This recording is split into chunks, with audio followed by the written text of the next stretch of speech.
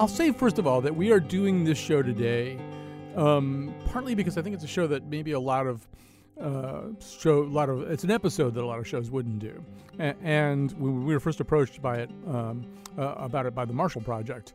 And the Marshall Project is a nonpartisan, nonprofit online journalism operation that studies criminal justice issues and reports on them.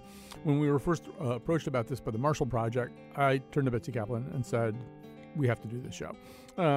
And so what is the show? Well, I'm going to quote from the article that led us to all that.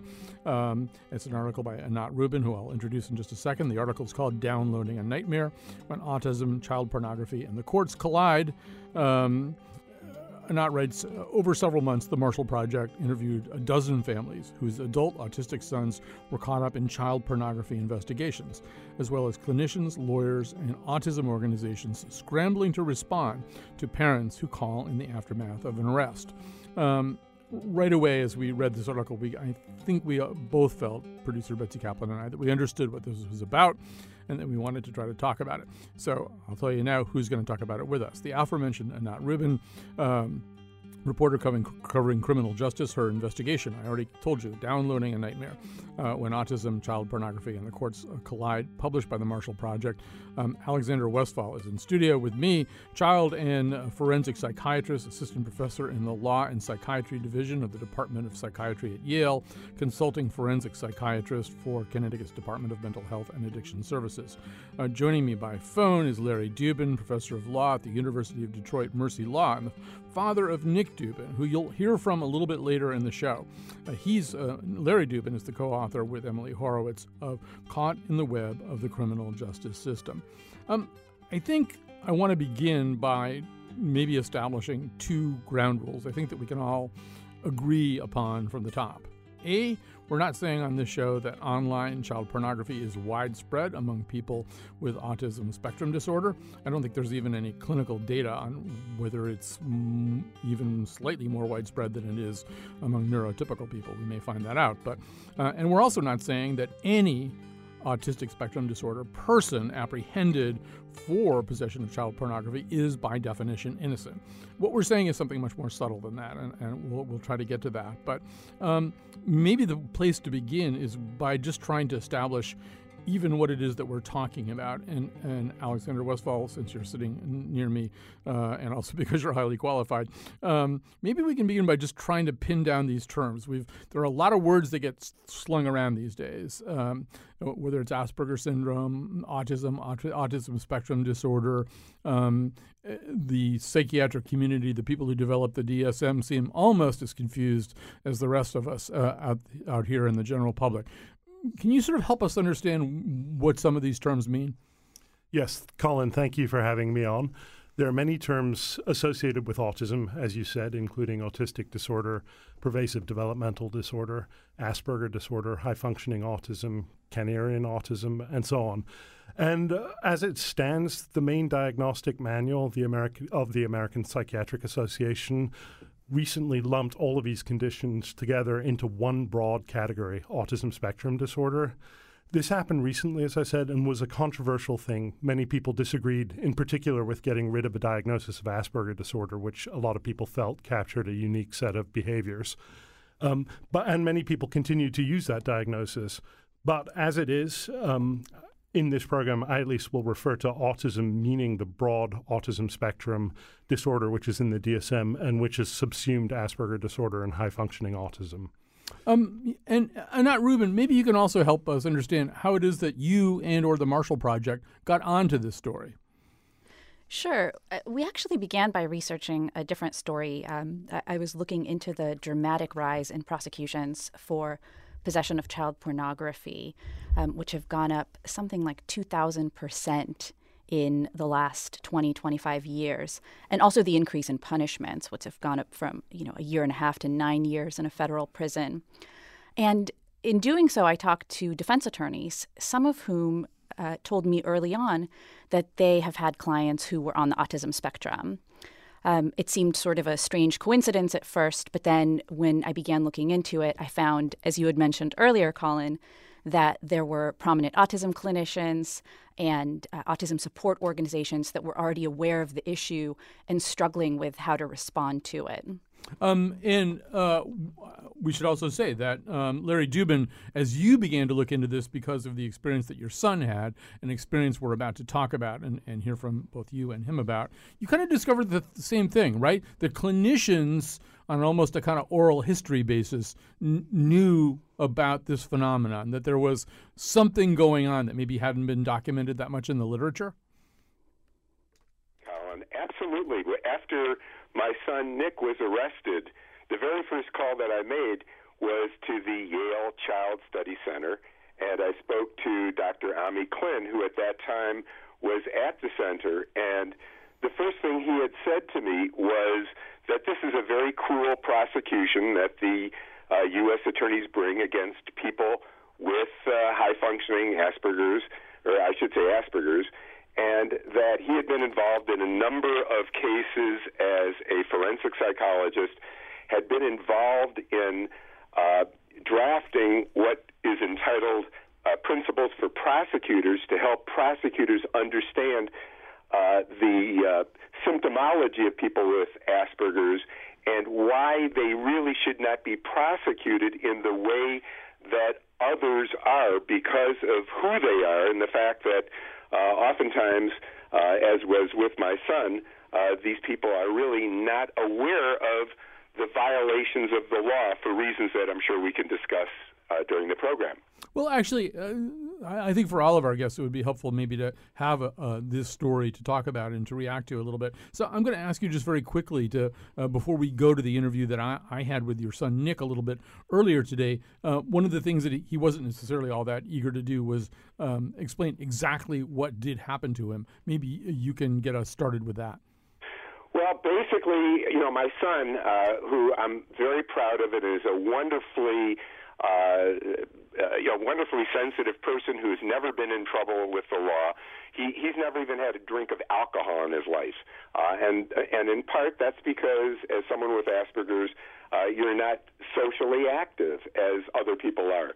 One morning, while he was living by himself in a small apartment at 6 in the morning, the FBI, about 12 agents, broke in, threw him out of bed, handcuffed him, questioned him for about 3 or 4 hours, and took his computer away and found on it not just child pornography, not just the prohibited images, but also adult pornography, which is on many people's computer.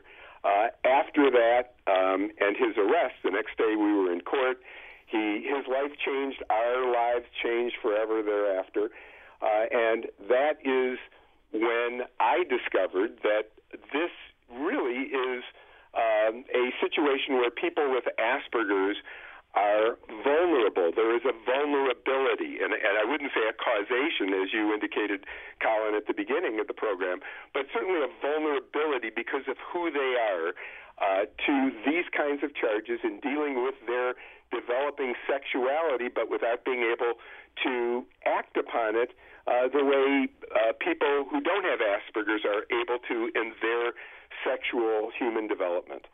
All right, I think that gives us enough to go on to listen to the conversation. Earlier today, I did talk to Nick Dubin about his experiences with law enforcement, about getting arrested under the circumstances his father just described. So this is you're going to hear about a 10-minute conversation, I think, between me and Nick, and then I'm going to have everybody here on the show react to it. Talking to Nick Dubin right now, and he is the author of many books on autism, including The Autism Spectrum, Sexuality and the Law, and most recently, Caught in the Web of Criminal Justice System. Nick was diagnosed with Asperger syndrome in 2004. First of all, Nick, just tell me how you felt after being arrested. Well, I mean, obviously it was the shock of my life. I've not been experiencing the criminal justice system, needless to say, and the most interaction I had with police was getting a traffic ticket. So having the FBI come in at 6:30 in the morning was the shock of my life, and it was something that I couldn't even begin to fathom why people were in my apartment. I thought I was being broken into. I thought I was being robbed. I just couldn't even process it on that day. And to be honest with you, even 7 years later, it's still hard for me to assimilate the experience just because it seems so incongruent with how I lived my life prior to 2010. So you think the criminal justice system misunderstood you and didn't know how to deal with the part of you that is part of the autism spectrum. Explain more about that. Tell me why you feel that way. Well, I feel that defendants in general who come in on the quote-unquote high-functioning end of the autism spectrum present with, reasonable intelligence. And so I feel that a lot of times prosecutors can look at somebody who maybe has a degree in college or has been somewhat successful in the world and say, wait a minute, this person, is competent and they are smart. And when a defense lawyer tries to, show how autism has been impactful in their life as far as, not having many friendships and delayed sexuality and things like that, it's hard to understand because there's a discrepancy. And I felt that was the case with me. There was one point where the prosecutors had come across a couple of YouTube videos that I had put out prior to my arrest, and they saw that I was well-spoken, and they just didn't understand how autism could have been impactful. I think once they read the reports that my experts put forward, it became a lot more clear, but it certainly wasn't clear, on their first impression of me when they watched the YouTube videos. So I want you to say more about how autism does affect your life. For somebody who's listening here and maybe didn't go through that court case with you and maybe didn't read the report that you just talked about and maybe has very specific ideas about the offense you were charged with, what would you want that person to know about how autism affects your life? It affected my life in that I really didn't have many friendships growing up. It was hard for me to make friends. I didn't date very much. And just on a day-to-day basis, I'm very routine-oriented. I have to do things at certain times during the day and kind of have a meltdown if that's not the case. And so how it affected my life, I really didn't have the same sexual development. I didn't date. I didn't have friends. And, of course, having the threat of prison looming over someone who has a lot of sensory issues and knowing that prison is not a sensory-friendly environment, to say the least, I could go on and on about this, but it does impact my life to a great extent. So after all this, you were placed on a sex offender registry. How did that affect your life? Well, that brings with it a great deal of uncertainty. Autistic people don't do well with uncertainty. What I mean by uncertainty is a lot of times I don't always know what neighbors know and what neighbors don't know about my status. I'm pretty sure a lot of them do because some of them have been pretty unfriendly to me. I've gotten people giving me the finger, very unprovoked. I just go out with my dog and I'm walking, and there are some people that are very unfriendly to me. And so that kind of uncertainty is very hard. And the other thing is it's always difficult for autistic people to find work and jobs. And when you add the layer of the sex offender registry onto it, it becomes exponentially more difficult. I mean, I've seen statistics for autistic people that they're vastly underemployed and unemployed.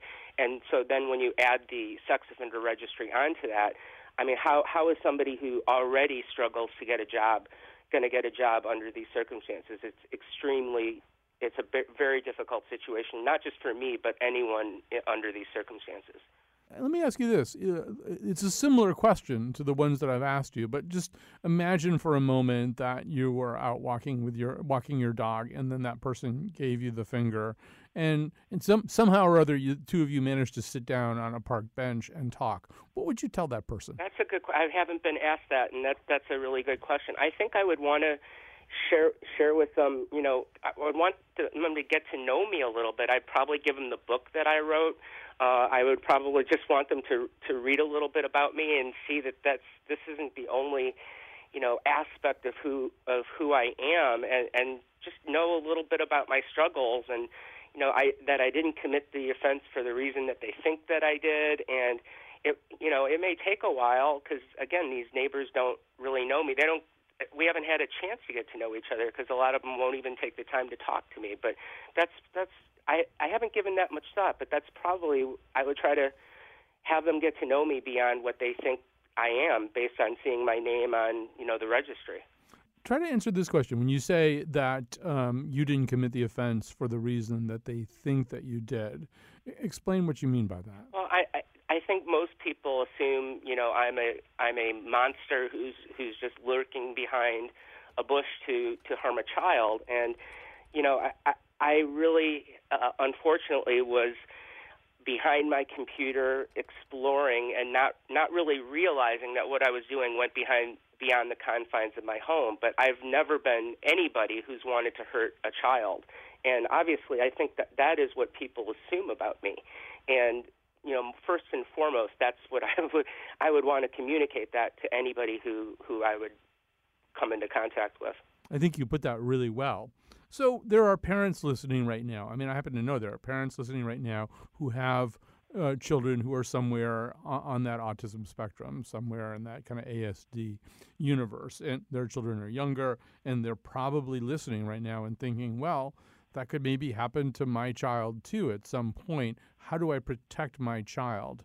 So give them some advice right now. How do they protect their child? I think it's really difficult because parents of autistic children have so many issues on their plate. They've got to worry about having their child gain independence and finding a job. And frankly, this can get lost in the shuffle. It did for my parents. I mean, my parents are the most attentive parents in the world, but we never really had the talk, This just didn't come up. And I just think with sexuality underneath the surface, and somebody with autism maybe not being forthcoming in wanting to talk about this because it is awkward, that parents really have got to be on top of it. And whether that is, talking about what can go on the computer and staying away from it, or at least until the child, turns 18, putting some kind of monitoring software on there, and then just really hammering home what can happen and the consequences. What you can go to prison. You can have your life basically ruined, and putting it in dramatic circumstances, and then encouraging healthy ways of exploring sexuality, and whether they're gay or straight, adult sexuality, and trying to have the child, as he becomes an adult, move into that, as opposed to kind of letting it, simmer underneath the surface, and then, bad things happen as a result. Nick, I have a son, and I think even in the neurotypical world, so to speak, parents have a hard time talking about sex to their children. I think I probably did a pretty bad job of talking to my son about sex. Do you think it's even harder for parents of children in this ASD world to talk about just to bring up the subject of sex? I think so, because I think that the parent doesn't always know where their child is in their development, because it just doesn't come up in the natural course of, conversation. So, that might be something a parent would want a school counselor to bring up, or possibly a peer group, if they can be put in a peer group, or a therapist. Maybe it's not always easiest for the parent to be the one to do that. But, I do think it's really important that this comes up, and it would be nice for some actual curriculum, to be set aside for this in high school, for specifically designed for ASD kids. I'm not talking about mainstream high school sexuality courses, but yeah, I do think it can be difficult for parents.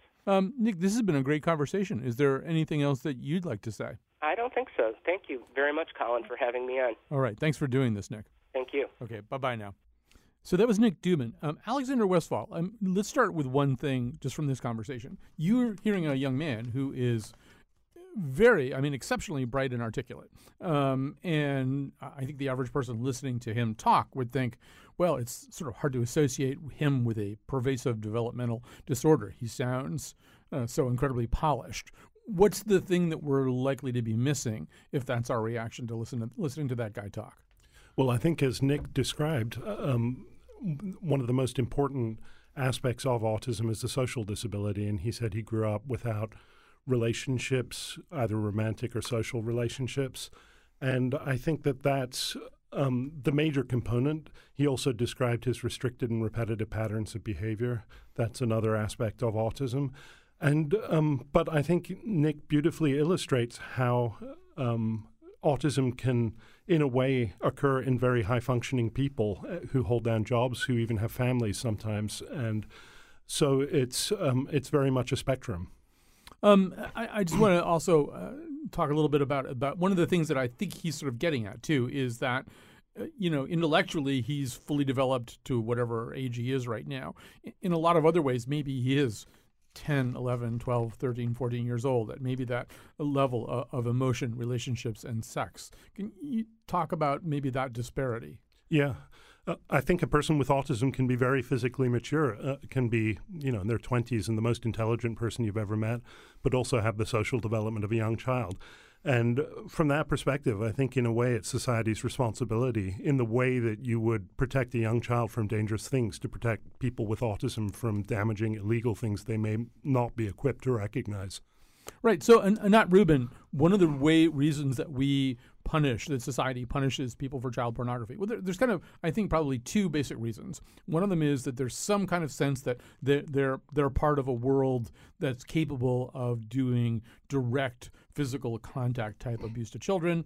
And the other one is that essentially every time you either download or watch child pornography, you're repeating an injury to the child or children who appear in it, right? That they were subjected to monstrous conditions in the making of this pornography. You're essentially hammering another nail or thorn into their sides simply by watching it. Maybe we could take the second part of this, Anat Rubin, because obviously one of the questions you'd have about an ASD person is whether they can make or are likely to make that connection. And Anat Rubin, are you still with us? Oh, we might have lost that ISDN signal. So I'll throw it back to you, Alexander Westphal. That's one question, right? Can a person who's part of that ASD universe understand easily? And obviously, this is, there's an old saying that if you met one person with autism, you met a person with autism. You don't necessarily know a lot about all the other people who are somewhere on that spectrum. Everybody's kind of different. But I assume there are people who would have trouble having that understanding. Here's this person who usually in pornography seems to be smiling, happy, and enjoying herself, and depending on what kind of pornography it is, it might not be apparent that person was suffering in the making of it. Yeah. I think that's an important point. I think there are a handful of things going on, even though we don't have a good answer for everything. But I think a lack of understanding of the way in which the images contribute to the abuse is a common thing. The kind of concrete, literal thinking which says that the image exists, therefore the abuse has happened, is a kind of common misconception that people in this situation have. I also wanted to just comment briefly on something. The term child pornography, pornography itself is a titillating term, a socially acceptable thing, something we can laugh about and talk about. When we use the term child pornography, we're talking about something which isn't funny. We're talking about horrific acts of sexual abuse and exploitation. And so in a way, using the term pornography to describe them classifies them as part of a legal genre. And I think so it's better to call them what they are, even though it's in the legal context, people use the term. It's what the charges are for. But they are images of child sexual abuse. All right. I think what we're going to do is grab a little break here. We're going to reorganize. We're going to reconnect with Anat Rubin. We still got Larry Dubin with us also, and Alexander Westphal, whom you just heard. I'll reintroduce them all to you when we come back from this break.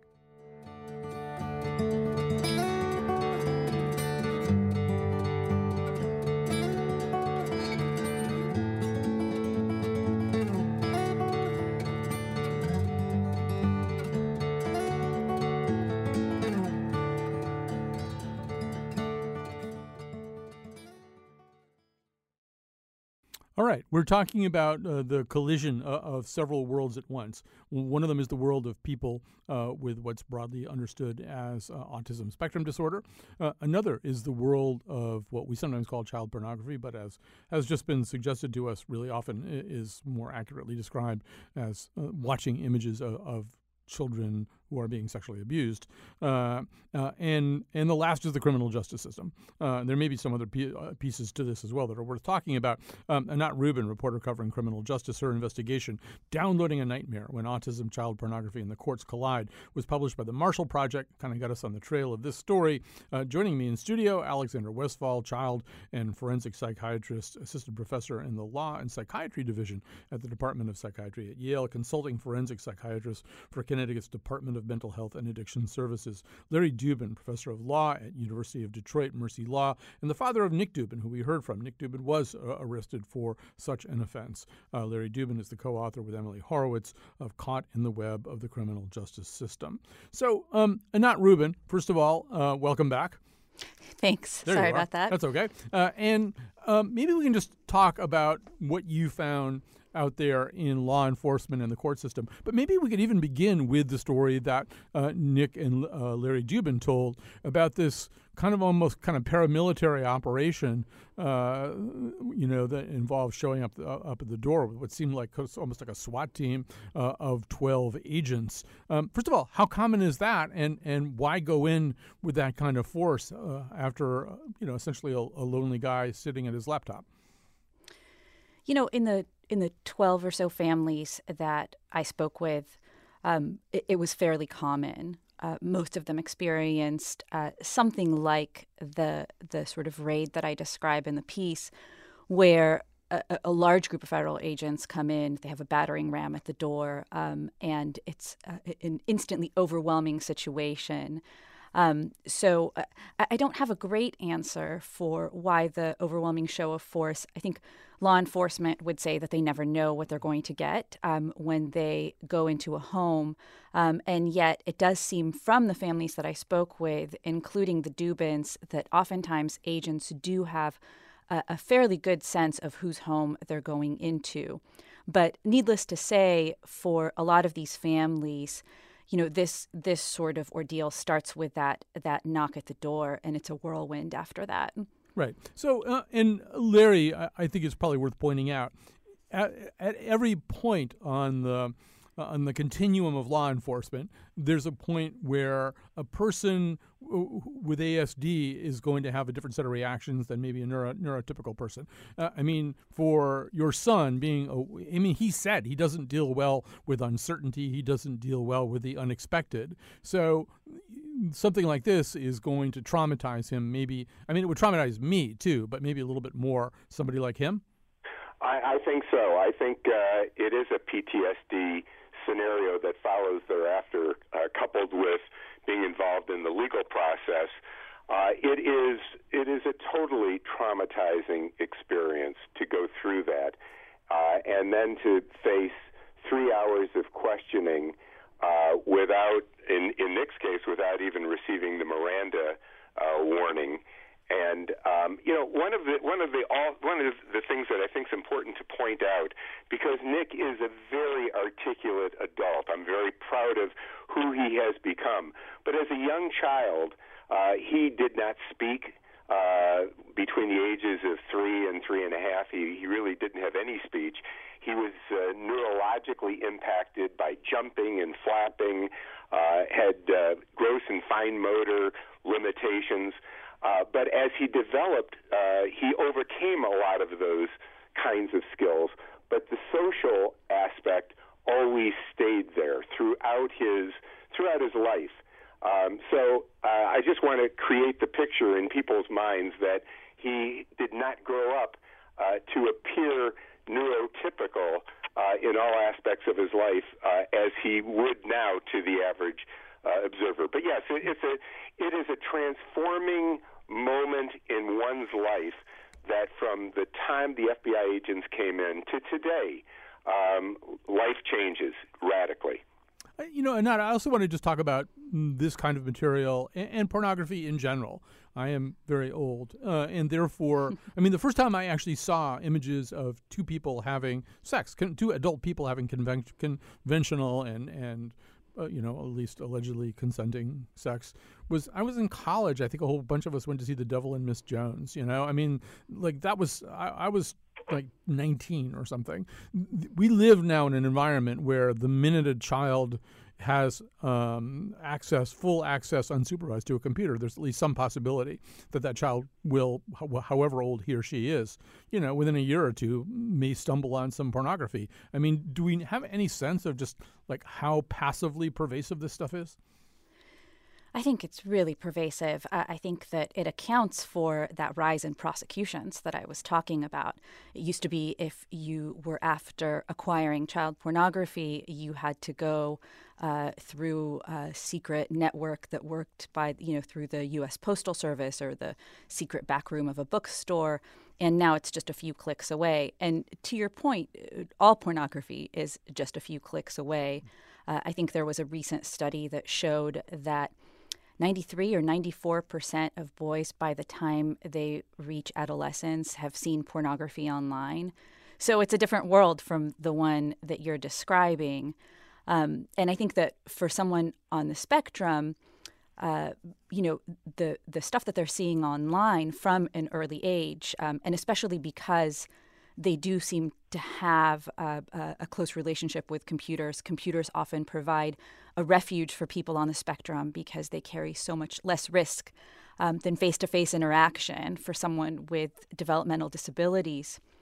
Because of that, they spend a lot of time online, and what they're seeing online might be their sole source of information about sexuality.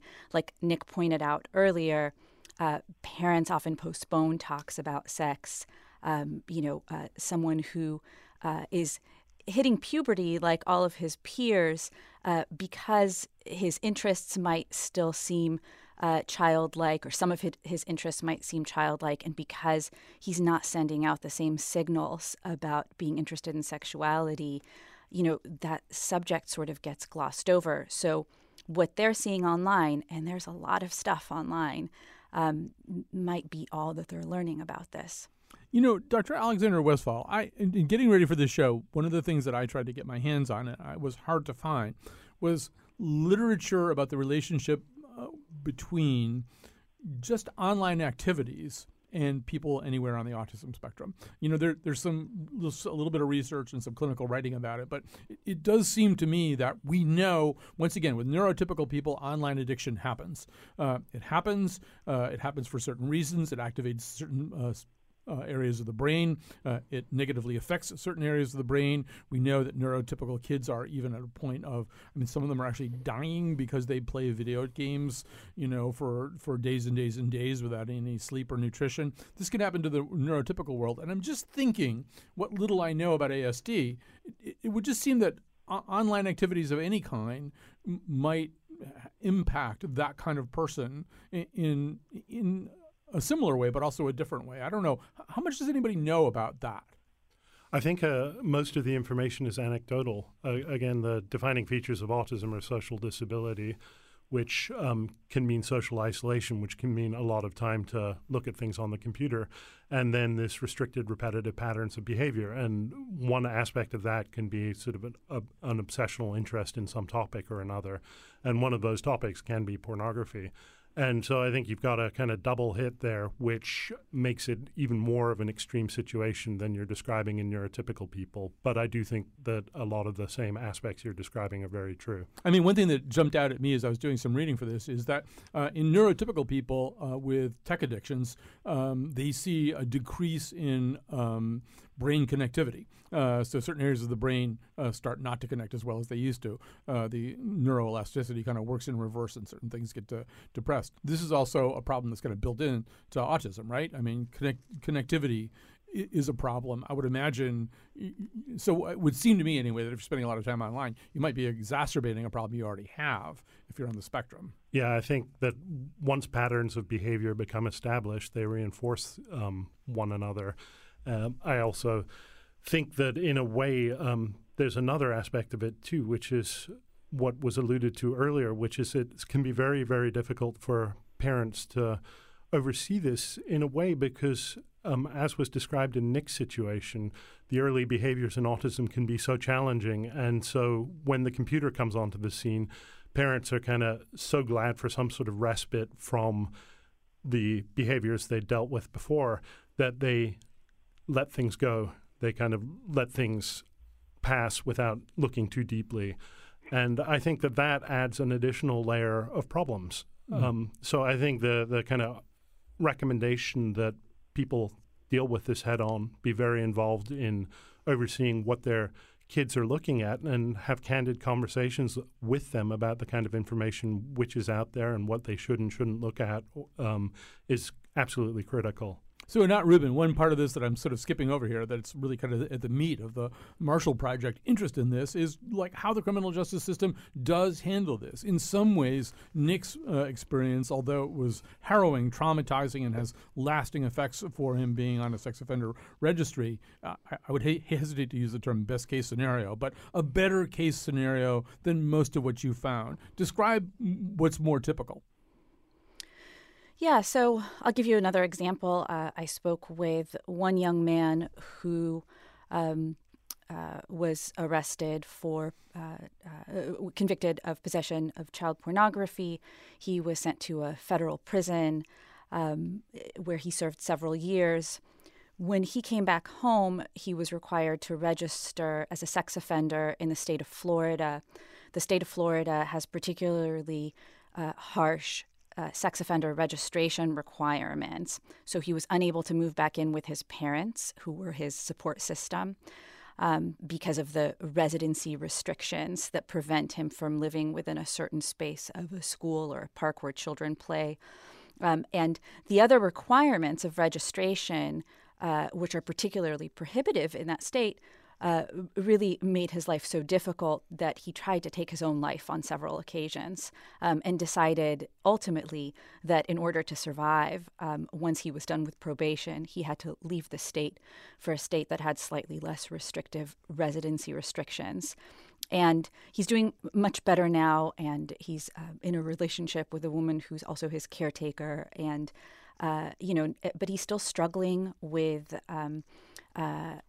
jobs. He has a job, would like a better job, but he's got a boss who knows about his conviction, and the prospect of applying for a new job and having to explain his profile on the registry is really overwhelming to him. I interviewed families, whose sons were serving longer sentences. One family in particular, who did a lot of the things that you're supposed to do in these cases. They brought in an autism clinician. They tried to explain to the court the role that autism may have played in the offending behavior, but the judge didn't really buy it. And she called autism or Asperger's the defense of the day when it comes to child pornography. And she sentenced that young man to 11 years in federal prison. So, there's really, it is true that Nick's story is quite harrowing. But in terms of how he fared in the criminal justice system, he was also quite fortunate. And there are a lot of families who haven't been as fortunate. And I think a huge part of the reason is what Nick and Alexander referred to earlier, which is just how difficult it is for the court to understand autism. Unlike something like schizophrenia, where a defense attorney can say, he's hearing voices, the voices told him to do it. It's an easier narrative to explain and to understand. This is far more complex. And I've heard clinicians call it the invisible disability, because those cognitive abilities can mask the extreme deficits. Sometimes what these families find is that when they enter the criminal justice system, their kid just doesn't seem disabled enough. Larry Dubin, I'm going to ask you to sort of wear two hats at once. One of them is the law professor hat, and the other one is the father of Nick, who's been through this process. Because it's an interesting question, what Anat is talking about right now. And somewhere out there, we could find a high-functioning Asperger's person who should be held to the full standard of the law, whose Asperger's does not necessarily exempt him from full consideration of these kinds of laws. We could also find lots and lots of people in various parts of the spectrum who shouldn't be held to the full standard of the law. So I don't know. How does the court system sort that question out? Well, I think that when it comes to the particular crime that we're talking about, of all of the families that I have talked to over now the last number of years, and I've probably had discussions with 40 or 50 families that have had a child with Asperger's who have been similarly prosecuted. None of them had previous criminal records. None of them had ever hurt a child. So that's one class. Had Nick robbed a bank, had Nick assaulted someone, he clearly would have known that that was wrong and would have been held responsible like anyone else. And I don't think any psychologist would come in and necessarily give mitigating circumstances for that type of crime. This is really a very unique type of crime, and you normally, at least from my experience, see people with Asperger's who are charged with some type of sexually related crime. And I say related because viewing prohibited images over the computer is a non-touch offense, but has been viewed by the law in kind of another dimension. So people with Asperger's will be held responsible for crimes that are done where they clearly would understand that what they did was wrong. And I think this is a really separate area where if you really get into the cases, they all read very much alike. And I've read forensic reports from dozens of cases, and they're very similar to the ones with Nick. One other thing, in Nick's case, the government sent him to an FBI neurologist at the J. Edgar Hoover building in Washington, D.C., whose main function was to oversee the program protecting children whose images were used on computers. And this expert in Washington, who worked for the FBI, agreed with all of the defense experts and felt that Nick should be diverted from the criminal justice system, which means go through a program of probation and then subsequently not even have a criminal record or be viewed as a sex offender. Because Nick is not a predator, and he is publicly being held out as a predator, and I think that really is what gives people a totally misinterpretation of people who have Asperger's and who face this kind of criminal prosecution. Quick final thought about this topic before we go to break, Alexander? Yeah, I think with a typical person who looks at these sorts of images, they overcome an enormous set of social checks. They overcome the concerns about the implications of the way their behavior will appear to their entire social network. And so I think that looking at these images is a marker of very substantial deviance. I think in the case of autism, though, you don't have those kind of constraints in there because of the nature of the condition. And so you don't have the same kind of sensitivity for some kind of problematic, perverse inclination.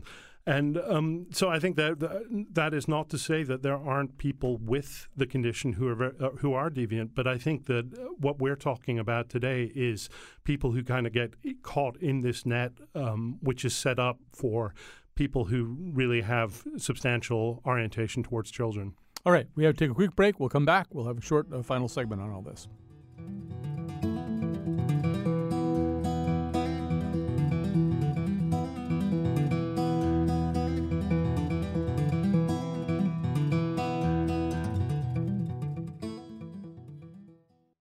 This is the point where Kyone Wolf usually does the credits, but she's not here right now, so I'll do the credits. Jonathan McNichol is on the board in place of Kyone Wolf. The person who developed the show is Betsy Kaplan, and this was an especially extra big effort. And I should say that even the person that Anat just referred to, the person who was in Florida and then moved to Portland, is somebody that Betsy talked to for about an hour yesterday, too. It just didn't work to get him onto this show.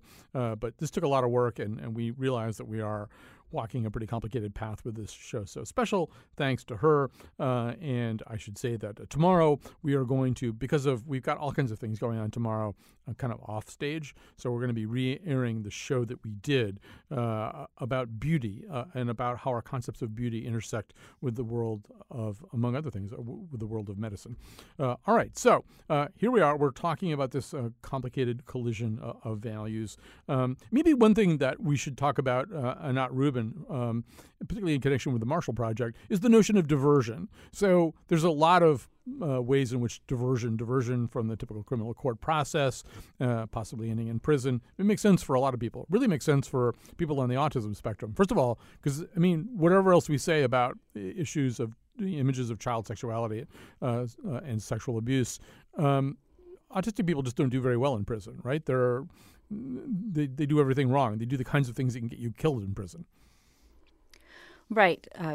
They can be rigid about following rules once they understand them, and so they can tell on people who break the rules. And in general, much of the way that prisons work is sort of unstated, right? There's this sort of intricate system of rules that people on the spectrum may not be able to understand. So they can often get placed in isolation, either as a punishment or for their own protection.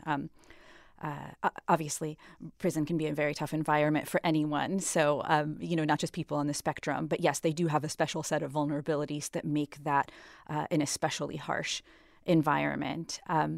And, in terms of diversion, I think diversion is incredibly rare in these cases. And I know that that's what a lot of the advocates and the families who have been through this are asking for.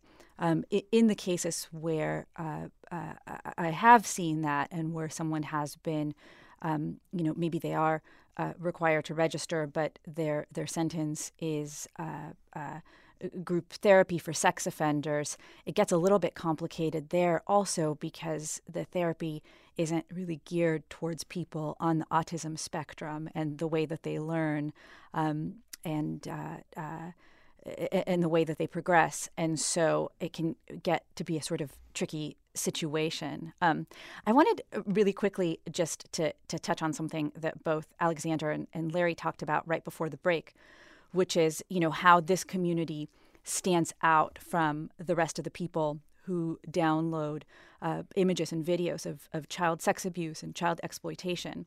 And one of the reasons that we were interested in looking at this intersection of developmental disability and sex crimes is that it creates an opening, or it gives people permission to look at some of the larger issues.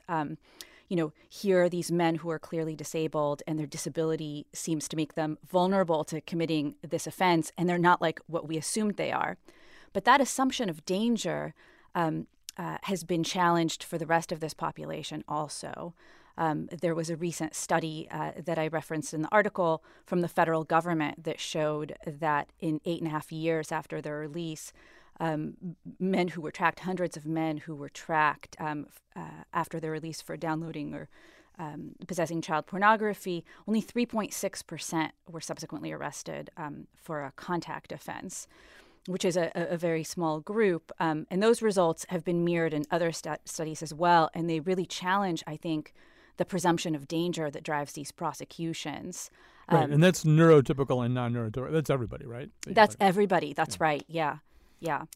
So I think, it's really tough to stomach the idea of these images and videos. It's horrific. And so as the laws get tougher, the punishments get tougher, we see very little resistance from the public, even as we see growing support for other criminal justice reforms. And I think that looking at this group of people was a way for us to sort of say, hang on, maybe this isn't what we think it is. All right. Well, I have 5 more questions for everybody on this show. Unfortunately, I can't ask any more questions. So I'm going to have to thank everybody. Anat Rubin, you just heard her, a reporter covering criminal justice, her investigation, Downloading a Nightmare, When Autism, Pornography, and the Courts Collide, Child Pornography, and the Courts Collide, was published by the Marshall Project. Track it down. It's what got us started on this whole story.